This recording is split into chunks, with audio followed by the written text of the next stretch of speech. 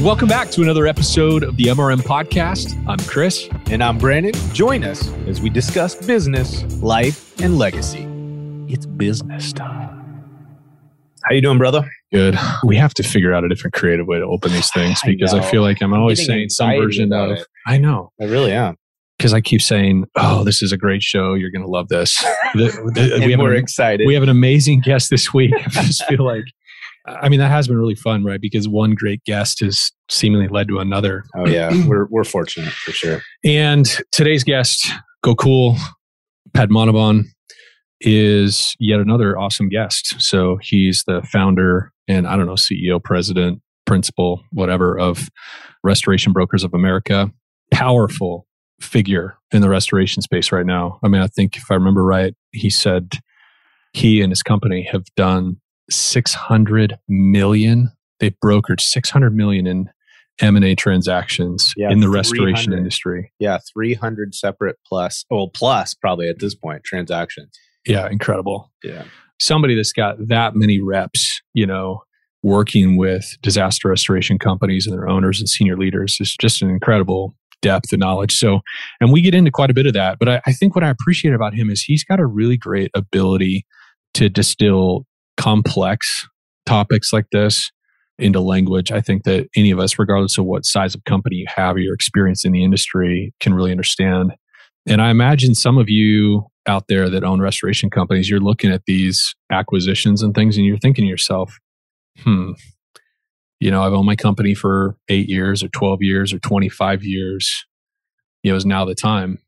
And a lot of people are asking that question, and he does a great job answering that. Like, how do you know when it is time and when your business is actually ready to sell? Can you even sell your business? Yeah, exactly. In its current condition? He addresses that. He will tell you. And I don't know, he gave us some surprises too. Yeah, the leading thing I think is going to shock people. I really do. And I think it also makes it really appropriate for anyone to listen to this. I think that piece that he hammers on is going to shock people, and it's going to make a lot of sense why we should all be listening, even if we're not trying to sell our business. Well, Chris, we're going to have some fun today. We're going to get a little technical. We're going to talk money, which some people are getting sweaty palms and other people are excited about that probably. Yeah. You want to intro our guest and get this thing jamming? Yeah, totally. Yeah, so we will talk technical, but I think I'm also excited to explore maybe a different angle with our guest today. So welcome, Gokul Padmanabhan. Thanks, guys. Yes, restoration company broker extraordinaire. We've been seeing we've been seeing Gokul everywhere. The checks in the mail. with CNR and RIA and ATI and really kind of being a voice in the industry, a primary voice in the industry lately with all the mergers and acquisition activity. And I mean, you're just a rich source of information. You've been doing this, 12 plus years brokering businesses? Almost 14 years now, going 14 plus years. We've done almost 600 million now in transactions in the restoration space only, about 350 transactions plus. So I know enough to be dangerous.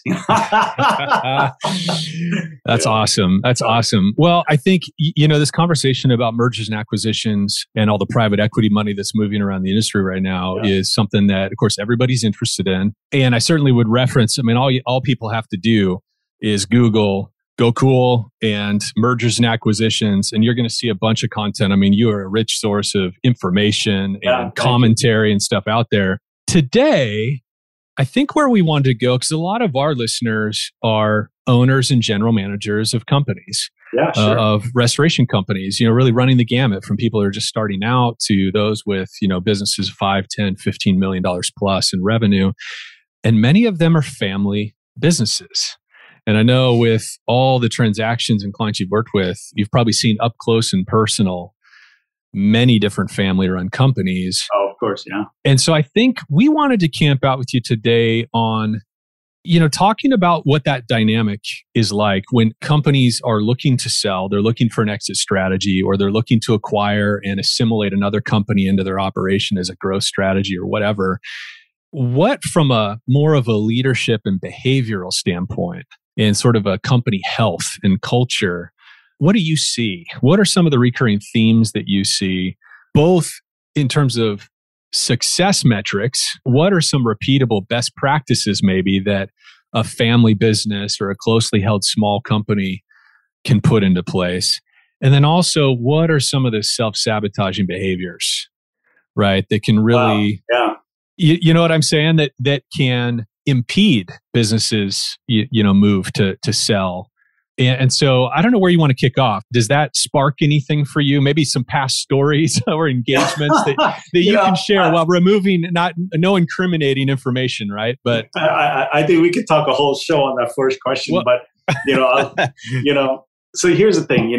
Business is really, really interesting, right? It could be an absolute blessing or an absolute curse for families, and I've seen both of it. And I think that's the first thing I want to start off with. Correct? And some families get it right, and some families absolutely struggle with it, right? And when you look at success and what the successful families are doing, there are clues and there are strategies that they're implementing that is absolutely crystal clear, And you start with the stuff that you guys are doing for your clients too, like creating a clear vision, what the company stands for, where it needs to go, what the end game looks like. Having clearly defined roles and responsibilities, especially for family members. Okay. Paying them market value. That is a big thing that I see. I think a lot of family members that get in trouble is the dad and mom overpay the kids. And then it becomes, unrealistic expectations. So I think having a clear vision and mission, what you guys are doing for your clients, I'm sure all the time, having clearly defined roles and accountability and having a clear picture of what success looks like for that family. Correct? So for some families, success is, hey, if I get 3 million in sales and all of us can get a decent salary, we're good. And that's perfect.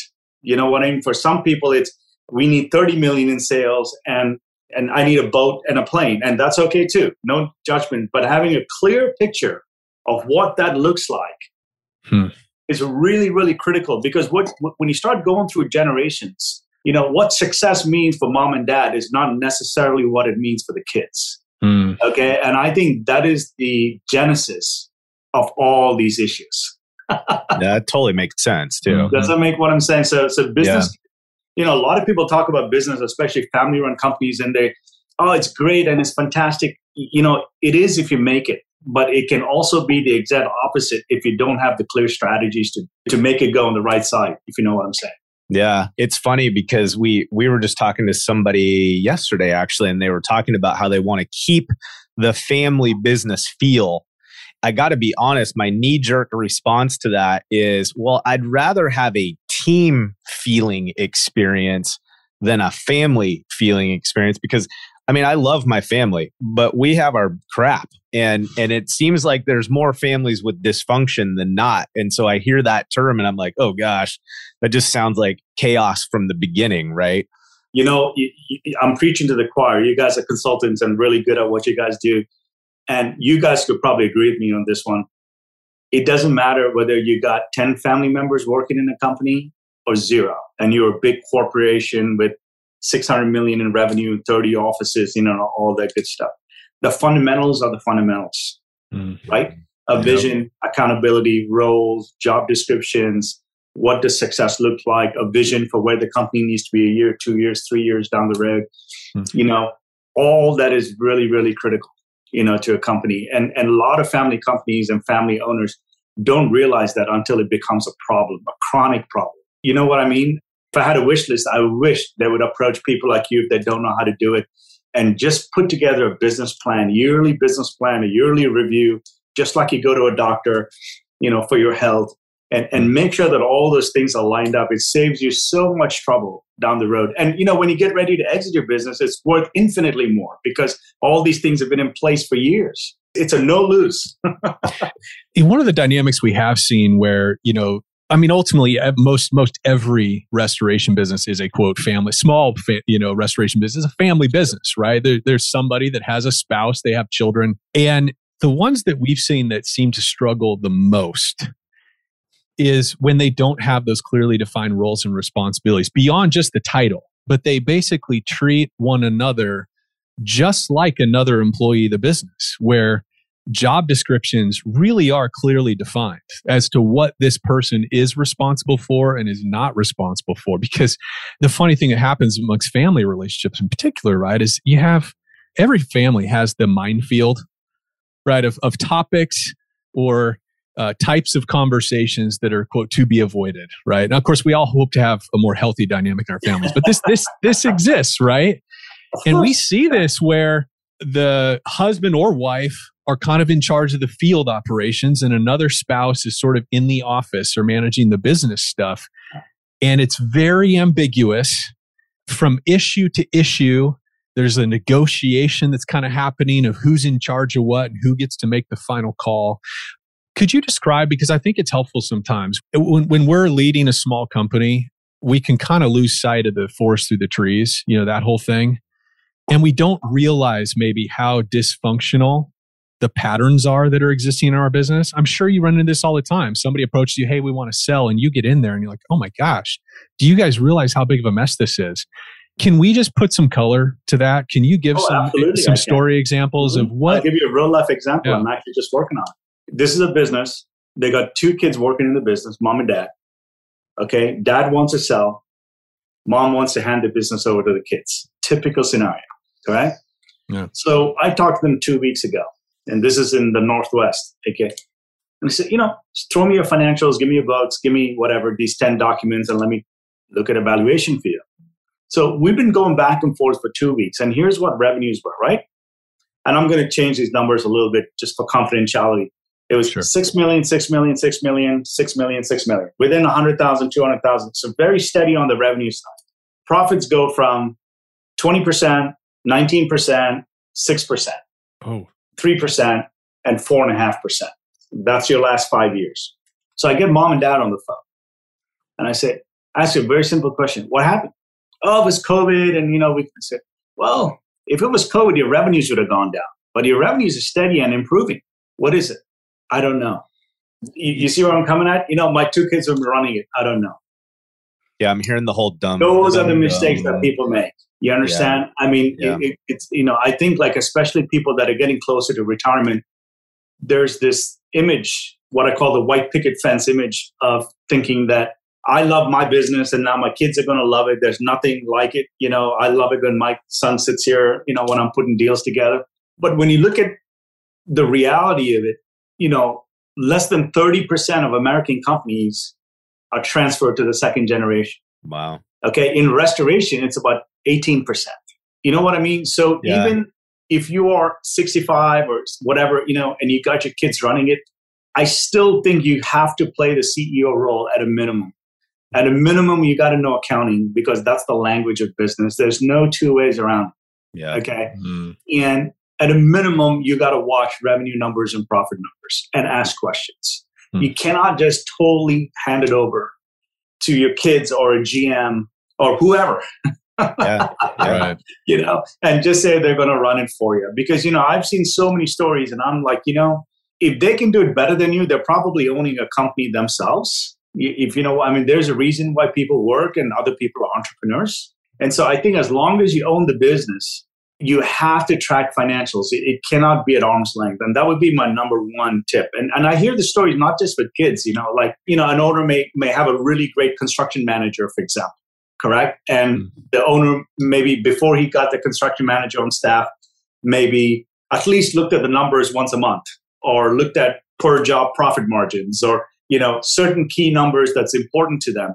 Yeah. And then this rock star employee comes in and does everything for him. And then all of a sudden they stop taking a look at it and they're cutting out on a Friday a little bit early and that's all okay. But they stop doing the fundamentals and their role as a CEO of the business. And what happens when that person now leaves? Or what happens when that person comes to you in a time like this when there's a huge HR crunch for people? I want a 50% raise, right? So this is a long-winded story to come into saying, key employee risk is one of the biggest risks in family-run business. Whether the key employee is your best friend, your kids, your family members, or somebody that just is really good. Yeah. Right? Key employee risk is one of the biggest risks in family-run businesses. I see it all the time. I mean, I've seen sales go down when an estimator leaves a company, or somebody that's really good at Xactimate, retires or goes to another state for whatever host of reasons. And all of a sudden, the margins of that company get shrunk. So key employees is really, really, really critical. And then looking at financials and making sure the company is healthy is really, really critical. And here's a drill I have, a kind of suggestion, right, for key employees. What your readers should do is just take a Friday afternoon and just make a list of all your employees and then just rank them. Here are the hardest to replace. Put a 10 next to them, right? The easiest to replace would be a 1. So you just rank them 1 through 10. And then when you have your 10s, have a mitigation plan for if and when they want to leave your company. Right? So you can say, you know what? This person's really hard to replace. This person's a 10. Maybe it is your collections person who's chasing all your ARs for you. Then you say, well, what happens if that person leaves for whatever reason? Nothing to do with the company. Well, okay, maybe I start training the junior person 1 day a week, right? Or maybe I bring in my daughter in there or my son, or, there's a mitigation plan for everything. Yeah. That will really help you sleep at night with key employee risk. Yeah, we suggest that to our clients all the time. Just build some depth in the bench, just right? Build a little depth and build a little mitigation plan. Yeah. It's funny, kind of there's a theme, it seems like, in what you're saying, which is, and it's hard for us not to immediately go to malicious intent. Like you're talking about the parent handoff to the kids story. There's kind of this whole rape and pillage pirate thing that comes to mind, but it really probably more times than not is just a lack of experience. You've got this owner, right? This founder that's spent years and years developing their competency and one block at a time put this business together. And so they have this rich, full picture, right, of what they need to be concerned about and the things that they look at from a strategic perspective. And then you get these younger leaders coming in that they were probably just great at mitigation, or they might have just been awesome in the field, but they didn't get any of that leadership competency taught to them, or we didn't invest and build that handoff strategy. Is that more common than kind of this malicious abuse of resources in your experience? Yeah, I don't think it's malicious. I don't think anybody means ill intent, or people are trying to ruin your business by intention. I think it just comes to skill set. It comes to ambition. It comes to how can I connect everything together, which is experience, what you were just talking about. It takes a lot of work for somebody to be in your shoes, and you want to make sure they absolutely are. And 2, it takes a little bit of accountability. Yeah. We all have to be accountable to somebody, you know what I mean? And so accountability is a big thing. It's like build in some time to apprentice, right? Like let them shadow the king and let them see what it is exactly that they do so that they can gain those skill sets. And I think that's one of the things that I love you guys are doing. When you're coaching your clients, I'm sure there's a huge sense of accountability. When we get clients that have a coach, or a consultant that they've been working with for some period of time, we always find that their business is so much more healthier. We just do, because of that accountability factor. Hey, you were supposed to do this. Why didn't you do it? Yeah, fresh set of eyes even too, right? Yeah. Yes. Yeah, no, that makes sense. I mean, we always try to surround ourselves with coaches and consultants in our time operating for exactly the same reason. I think it makes everybody better. All right, let's take a minute to recognize and thank our MitResto Mastery sponsor, Accelerate Restoration Software.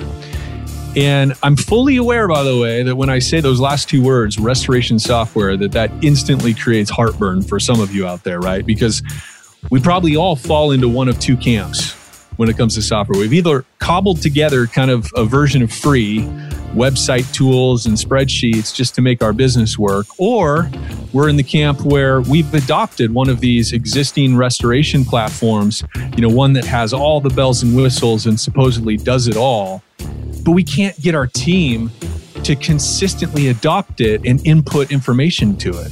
Yeah, and that's really where Accelerate has honed their focus.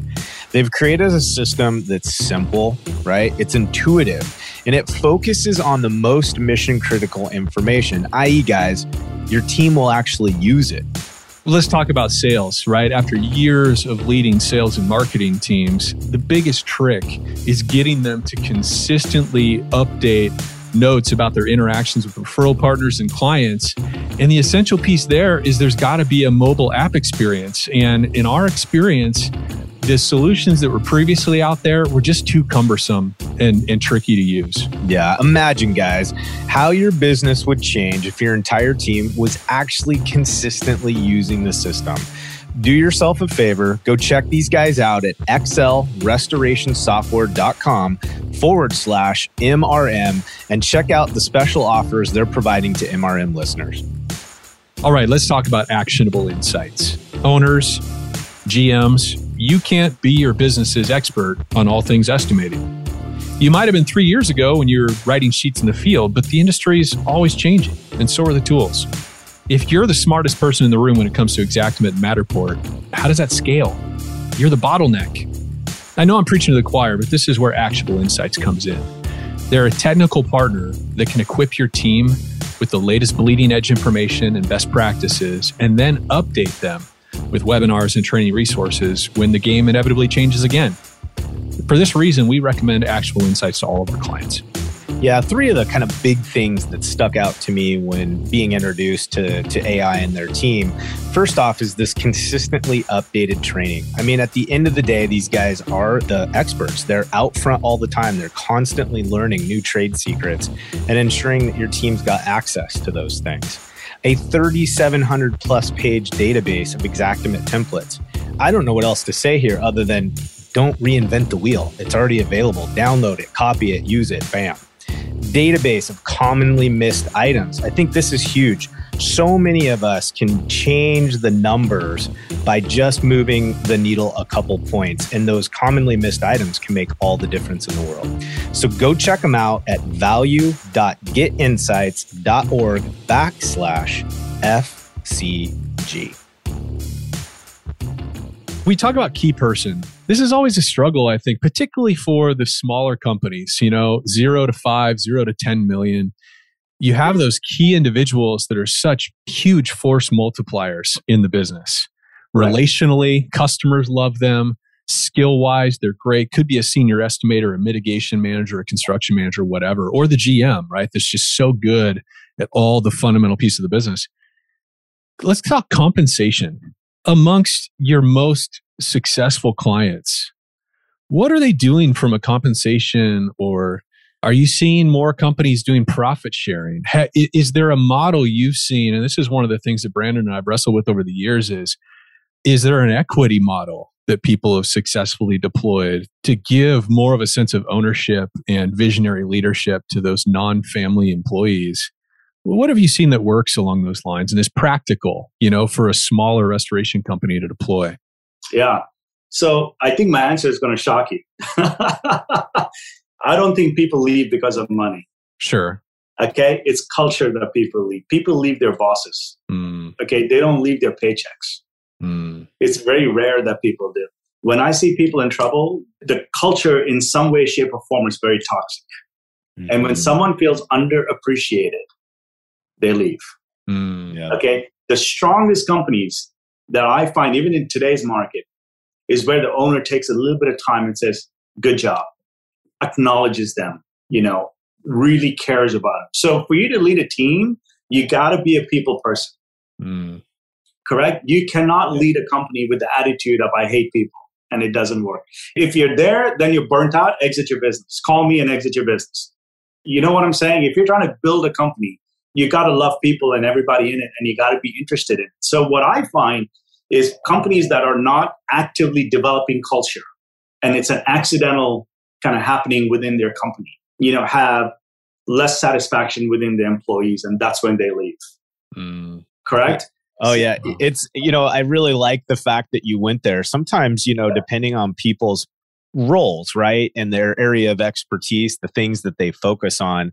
Like, with someone in your role, our instinct is it's all about these specific percentages. It's about these numbers, right? These things have to be seen in order for that business to be sellable. So it's always, I like it. It's awesome for me when I hear someone coming from your role saying, hey, this is a bottom line contributor. We can't forget this. So hang there for a minute. Like, from your perspective, how do those conversations look? Do you sit down across the table pretty commonly and say, look, things are kind of in order in here, but I see a disease that is going to affect somebody approaching and looking at your business? Yeah. So bench strength and organizational structures is one of the things we use to value a company. Okay. So we look at how long people have been there, what the turnover is, especially with the key roles. Correct? Mm-hmm. So if you look at production manager, office manager, mitigation manager, just hypothetically, right? Mm-hmm. And if you say, well, this person's been with me 6 months, this person's been with me 3 weeks, this person's been with me for a year, there are issues. And buyers are going to look at that and say, why is there so much churn in your business? Yeah. Correct? Yeah. Those are like pillar roles too. That's the value of your company. Absolutely does. And then on the flip side, if you see somebody, hey, 5 years, the production manager's been there 7.5 years. The office manager's been there 9 years. Even though from a monetary standpoint, even if you have profit sharing and your payroll was a point higher than the industry average or even 2 to 3 points higher than the industry average, when you're going to sell your business, someone will pay you a lot more than that for your business. Okay. Why did they do that? Because most buyers are buying two things. Okay. I mean, there's about 7 factors, but 2 main things. They're buying cash flow. So they pay you X amount for a business. They're saying, hey, over the next 10, 15, 20 years, it's going to produce Y. And that's a good return on my investment. Correct? The second thing they're buying is your team. Okay? So it is the second most important thing next to cash flow and how profitable you are. That's for companies 5 million and under in valuation. For companies that are 5 million to 50 million in valuation, bench strength and key employees rank number 1, even before your profits. Well, that makes perfect sense to me, right? Because there's a lot of stored energy when you've got a strong bench, right? Somebody can come in with fresh enthusiasm, new resources, and catapult, right, that team. Whereas if the team's not in place, doesn't matter what your revenues are. It's an unknown, right? It's a big question mark. Yep. We tend to talk in very concrete terms, profits, multiples of sale, revenues. And I think we need to talk more about leadership, culture. How do we treat our employees, teamwork, transitioning, career development? I think we need to talk about a lot of that because I can tell you from how I value companies, those things are either number 1 or number 2, depending on the size of your business. Correct? So from Chris and I's perspective, we're kind of those geeks, right? We're culture geeks. Well, I'll join the club, man. Yeah. Right? Yeah. And it's powerful, though, when it comes from guys like you. When we're talking to the guys that are all about the nuts and bolts, that know the math, know the winning equations, when gentlemen like you step up and say, hey, business owners, this is an absolute measurably critical element of your business. I just think in a lot of ways, it's easier for these business owners and business leaders to hear that voice. Whereas, when it comes from someone that's like, I love building leadership teams and it's all about culture and all those things, it can be difficult sometimes to not get lost in the noise. But when a nuts and bolts numbers person steps up and says, this is mission critical, people stop and listen. Yeah. Listen, if you asked me this 20 years ago, I'd have said, yeah, whatever. Yeah. I'll be real, I wouldn't have bought into it. But now I'm 350, almost 400 transactions in, and all in the restoration space. Okay. I've sat across so many buyers and sellers and closing tables and negotiations. And, you get good in your craft just like anyone does, And I would say the last 10 years or so, I've been absolutely convinced. I mean, I'm watching these, right? I'm watching somebody with a lower multiple get a full price offer on a business just because the buyer or the team of buyers, whether it's private equity or whatever, because they had a number 2 that could just step in and take over that business. But that didn't happen overnight. That number 2 has been there for 18 years or 20 years and had the opportunity to grow, not just be there. You know what I mean? Like the owner is actually slowly stepped aside and given a little bit more control and coach and coach and coach, and then now that person has become like a playoff contender. And I've actually seen people pay for that, and so the last 10 years, my point of view is absolutely changed, and I'm absolutely convinced. And the numbers are speaking for it. Absolutely are. I mean, I've seen people walk away because they don't have a bench strength buyers or employee turnover was too much, and they go, wow, what else is hiding behind that company? So that's a doorway to a lot of other questions. Yeah. I love that term. I'm going to hold on to that. The bench strength, just that application in our industry is brilliant. I love that. Hey, let's talk succession I look for planning. royalty checks in the mail. That's right. I want a penny every time we use I'll do the GTM at the bottom there. Trademarked. Yes. Hey, let's talk about succession planning a little bit, because my guess says that somebody gets in this position, they're like, oh crap, I need out of this. I want to start exploring my path out. I'm assuming there's lots of scenarios where you would have loved to have seen a business taking some steps prior to the day they called you. So what does that look like? What kind of, map can you give to some of our listeners in terms of preparing options? Not necessarily that it's gonna sell, but that as an, part of the tool in the kit for an exit strategy. Yeah, really interesting. Okay, so I'm doing my first with CNR Magazine with Michelle. We're doing our first industry report, M&A report, coming out, I think, in a month or two. And we went out and surveyed a bunch of people and my past customers and looked at a ton of data on it. And there's some really interesting finds, correct? So when you look at an entrepreneur and you say, well, how much of your personal wealth is tied up in your business? There's a lot of answers, but at a high level, it's about 80%. Think about that for a second. Wow. And then you look at it and you say, well, are you... we followed up with the question, are you looking for the money that you get from the sale of your business for you to fund your retirement? Okay, almost identical. Almost 84% said yes. Okay, so outside of the business, they only have about 20% of assets, including their own. So you look at all this and you say, well, if this is majority of my wealth, don't you want it to be as strong as possible? Whether you're selling it or not is not the question. The question is, can you do it when you want to? Not that you got to go do it today. That's not the game. The game is one day you get up, you're like, I want to get into my RV and I want to go do what I want to do, or I want to get into my boat and go do what I want to do. Are you able to sell it? So in our office, 30% of companies that approach us are sellable today. 30. 30. 70% when it comes to planning. And when we go give talks, I always tell them, listen, if you have a healthy company, even if you never sell it, you're going to be happier. And so you always got to run your company as if you're selling, even if you have no intention of selling it. Because when you do that, it gives you clarity on what's really important in a business. Yeah. Right? If you keep something for 20 years, you're like, yeah, I'll do it tomorrow, or I'll do it whatever, but you say, you know what, I want to get this thing sold in 2 years.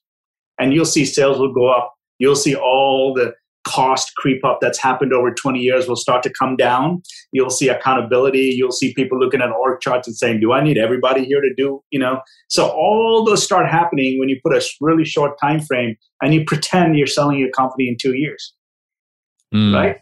So preparation is absolutely key. And people that prepare their businesses, man, I've seen people double the value of the company over 2 years. So the way you run your company is a strategy, correct? And it's a skill set and it's a technology and you kind of go this way, right? The way you sell a business is going this way. They're not the same. So if you're trying to exit, you're 60, 62, 63, you're like, I'm going to exit in the next 5 to 7, 8 years, whatever. You got to do something totally different than what you're doing if you're going to run it for 30, 40, 50 years. So the strategies and how to prepare your business. So when and if you take it to the market, that buyers are going to be looking at it and saying, I want it, and I'm willing to pay for all the work that you did. Those strategies are completely different than I want to grow my business 8% a year, right? So that's the thing that people have to realize. Completely different. Different benchmarks, different KPIs, different strategies, different behaviors. They're completely different. Can we dissect those a little bit? Yeah, contrast a little bit between the ongoing long-term legacy building of a generational family business to I want to prepare this to sell. What are the different behaviors and targets? So let's look at cost, for example, correct? If I'm running a business today, and let's say I'm only a mitigation company and I want to get into construction, and I have no intentions of selling my business for the next 7 or 8 years, I may invest $500,000 into the construction division and say, you know what? It is what it is. I'm going to take a short-term loss for a long-term gain. Just giving you a quick example. Yeah. If I'm going to sell my business in 3 to 4 years and I'm never going to realize that gain and I go spend that $500,000, my business value just went down by $2 million. Completely different, correct? Yeah, very much so. Yeah, for sure. Completely different. I'll give you another example. We get all our business through referrals. That's how you run your business, and that's okay, correct? But if you're going to sell your business, if you cannot clearly articulate where every single dollar of your business is coming from and how there is no personal relationships involved in that, no sales operations, can continue that, it's an unsellable business. I mean, I can go on and on. Now I'll give you one more. Let's look at accounting. A lot of people use different softwares and they don't keep true books. I mean, it's not cash and accrual. There's only 2 ways you can do it. Okay. And if you're running your business, you may get by, even though it's not right, by just looking at your bank account and just saying, okay, I got money, I'm good. Like a lot of people do, right? Yeah. I think you just described very intimately. That's right. That's right. Right? So when you go sell your business, if you can produce monthly financials, accruals, cash, WIP reports, accounts receivables, accounts payables, okay, cash versus accrual, if you can't do all that and communicate that to a buyer, it's unsellable. You can't sell your business because you can't communicate the value of your business. Correct? I just picked 3. Yeah. And then I'll go last one, which we already talked about, which is having a bench strength. If the business is all about you and you're the center of your business and everything is revolving around you, it's a one-man show, no matter what your business is. It devalues that business tremendously. If you're running a business, you may love it. You may love being the center of attention and kind of being in the middle of all the mix, and that's great. But when you're trying to sell it, you almost want to tell a buyer, I have nothing to do with it. The business can run without me. Because that's ultimately what they're looking for, right? That's what they're looking for. Yeah. So I just gave you 4. I mean, I can probably give you 40, but those are my top 4 force. Yeah.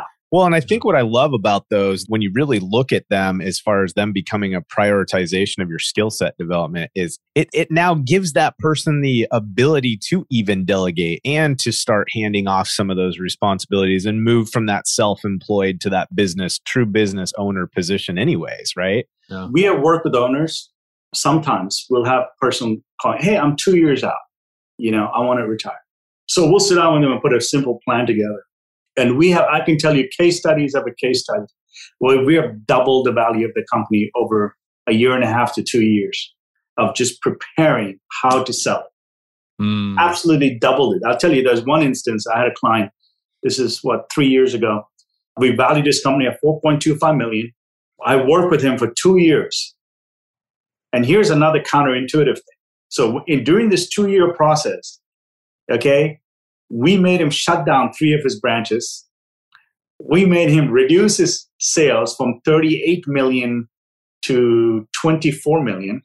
And in that period, we doubled the value of his business. Totally counterintuitive, correct? Yeah. Wow. Yeah. Yes, because we took out all the unprofitable branches. Yep. We took out all the dead weight. And even though sales came down, his profits doubled. Well, and you took out a lot of the complexity, right? Which makes it more difficult for a new owner and operating team to all the star employees, got them highly focused, got them highly concentrated, running 4 more branches. And you know what? All those branches started doing better now. That's awesome. Because they weren't spread out. A GM wasn't going through 3 different branches. This was their branch. Yeah. Go run it. This was their branch. Go run it. So it's totally counterintuitive. I mean, we literally went, almost 30% in sales reduction plus, but double the profit and double the valuation and sold. Do you feel like, though, for a lot of business owners or business leaders, like they just need a voice like yours to come in and encourage them that making that move, it sounds scary, but you can be that voice that says, yeah, but I've done this 300 times. Trust me, these are the right moves. Like they just need that guidance to push through those fears, kind of. Yeah, like I said, listen, I mean, selling a business is like marrying a baby away, man. It's never going to be the right time.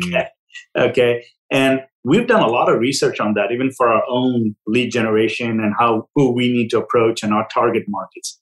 And we found something really interesting is that very few people, less than 3%, actually have an exit plan. And they're saying, in 5 years, I'm going to exit. Okay. So most of the exits are happening because of external factors in our business. in our industry. Health, marriage breaking down. One day you get up and one of your key employee leaves and you don't have the energy to build your company back up again. I mean, it could just be a host of reasons, right? Yeah. I want to be closer to my grandkids one day. You just get up and you're like, hey, I want to be, I want to move to Idaho. I don't want to be in New York anymore or whatever it might be. So most of the companies that are coming to market or when the seller is ready to sell is not a planned decision. And they're doing a huge disservice by not being ready. Gosh, that's unbelievable. So it's not planned. It's all external factors. And what I like to talk about a lot is I don't go with the voice of you got to sell, you got to sell. That's not the point. The point is you need a company and if your assets are locked up in it, you just want to make sure that it's a sellable asset. Like think of a house you're building that no one wants to buy. Yeah. Correct? It's a waste of time, effort, and 30 years of work. You know what I mean? And I would just wish with a little bit of preparation, you can take advantage of 20, 30 years of work and people will pay you a lot of money for it. Yeah. Well, that's what I like to preach about, or at least, whenever people give me a chance to talk about is just get it ready. Whether you're doing it now, 10 years from now, 50 years from now, or never. Yeah. Having a healthy business that you can sell will help you sleep at night. I'd love that because doing the things to make your business marketable and sellable is also the things that's going to help you grow and be more successful and make more profit and be less stressed out and less anxious and all the things, right? That's an awesome message. Client, I'll tell you a quick story. Yeah, we had a client. We did the same thing. It was during COVID. Gokul, what am I going to do? And this client was in Michigan. Michigan was shut down, and they had all kinds of issues. What are we going to do? What are we going to do? And I said, well, let's go to a plan. So I sat down with him and I said, here are the 3 or 4 things we can focus on. And then it got better, and it got better, and it got better. And then he calls me. He goes, I'm actually having fun. You mind if I keep it for another couple of years? I said, keep it for 10 years. I don't care. You got my number. When you're ready, call me. And now he's having like the best time of his life running it, So that's what you want. You know what I mean? It's not about exiting. It's about having a great time running your business and just knowing that you've built something that you can cash in on when and if the time is ready. That's killer. Dude, we want to be cognizant of time. We know you have a hard stop, so we want to be careful here. Just one last question, man, if you don't mind before we wrap it up. And I'm going to drag us back to the culture thing. From your perspective, what's the one thing, regardless if it was a family business or if it's just a Mitt Resto company in general, what's the step that someone listening to right now can take literally today before the close of the business day? What's the one thing someone could do to set themselves in the right direction in regards to the way that we're thinking about our business and the way that the kind of changes that we want to make sure that we're ready to sell if that's a decision that we make in the near future? So you talk about bench strength and culture, right? So I'll give you my own example. I own other companies here in Orlando also. And one of the companies I owned was a little pool construction business. I sold it about 4 months ago. I bought it 7 years ago. It had the most toxic culture that you could ever find. Okay. We had almost 100% attrition rate or, turnover rate in our production department when I bought it. And I did one very simple move that absolutely transformed that business. And I sold it for full ass to the first person that I showed it to. It's very simple. Is when you make your plan, people always have your top 3, right? You have your vision, or you say, I want to hit 20 million in revenues. I want to hit 2 million in revenues. I did a very simple thing. I said, we want to be the best pool construction business to work for in Orlando, which is where I live. Just a very simple statement, and I made it a priority. Everything flowed from there. Correct? So then when when my manager was cursing somebody out or not treating them right, I would always pull them aside and say, that doesn't support us being the best company to work for. Man, sweet. Does that make sense? It's very simple. You just write it down. Make it your top 3. Right? Top could be sales. The second one could be profit. The third one could be, I want to be the best restoration company to work for in whichever city you're in. And you just fill in the blank, and there it is. And everything changed from there. And then when I sold the business, for the whole year, we didn't have one technician leave us. Wow. That's just amazing. From the one statement. And then I made every single week during our staff meeting, I kept bringing it up. bringing it up. And then there were toxic behaviors. And we were just saying, hey, this is where going, your behavior is not aligned. Yeah. As a manager or as a GM or as a team lead, you either bring it here or you get off the bus. And people did. My production manager quit, my office manager quit. But guess what? The new people came in, they were fresh, and we never had any issues hiring people. Or then the word goes. Oh, yeah. Yeah, right? absolutely. Oh, these guys are great to work for. And then people would call us, technicians would call us all the time. Hey, you got something, let us know. You guys. So it's a very simple concept. Just you got to make it a priority. I love it. So that's it, you guys. Today, that's the step. Sit your butt down, get a piece of paper out, and be intentional about deciding what kind of place you want to build and what kind of people want to work for you. Because clearly, it's going to be the lead initiative to all these other things. Listen, especially nowadays when people have more choices than ever. Oh, it's unbelievable. To do. How you treat people and what you can do for them is, it's not just the right thing to do. It's just good business. Yes. I love it. It's just good business. Yeah. Hey, brother, where are we sending people to get more content from you, to get more experience from the things that you're bringing to the market? Where do we send them? Yeah, you can go to your website. I'm sure you're going to put this up on your website. In the show notes, yeah. On there, they can come to mine. Or if you want to go to ours directly, it's www.rbacells.com. And, we have all kinds of content and everything in there. Right on, man. We'll put it in the show notes and we will continue to follow you. It's been a pleasure. And thanks so much, man, for you guys are doing some fantastic stuff, man. Keep it up. You guys are awesome. Brother. Yeah, thank you very much. All right. Take care. All right, everybody. Hey, thanks for joining us for another episode of the MRM podcast. And if you got something out of it, share it with a friend. Hit subscribe, hit follow, leave us a 5-star review. Thanks a lot.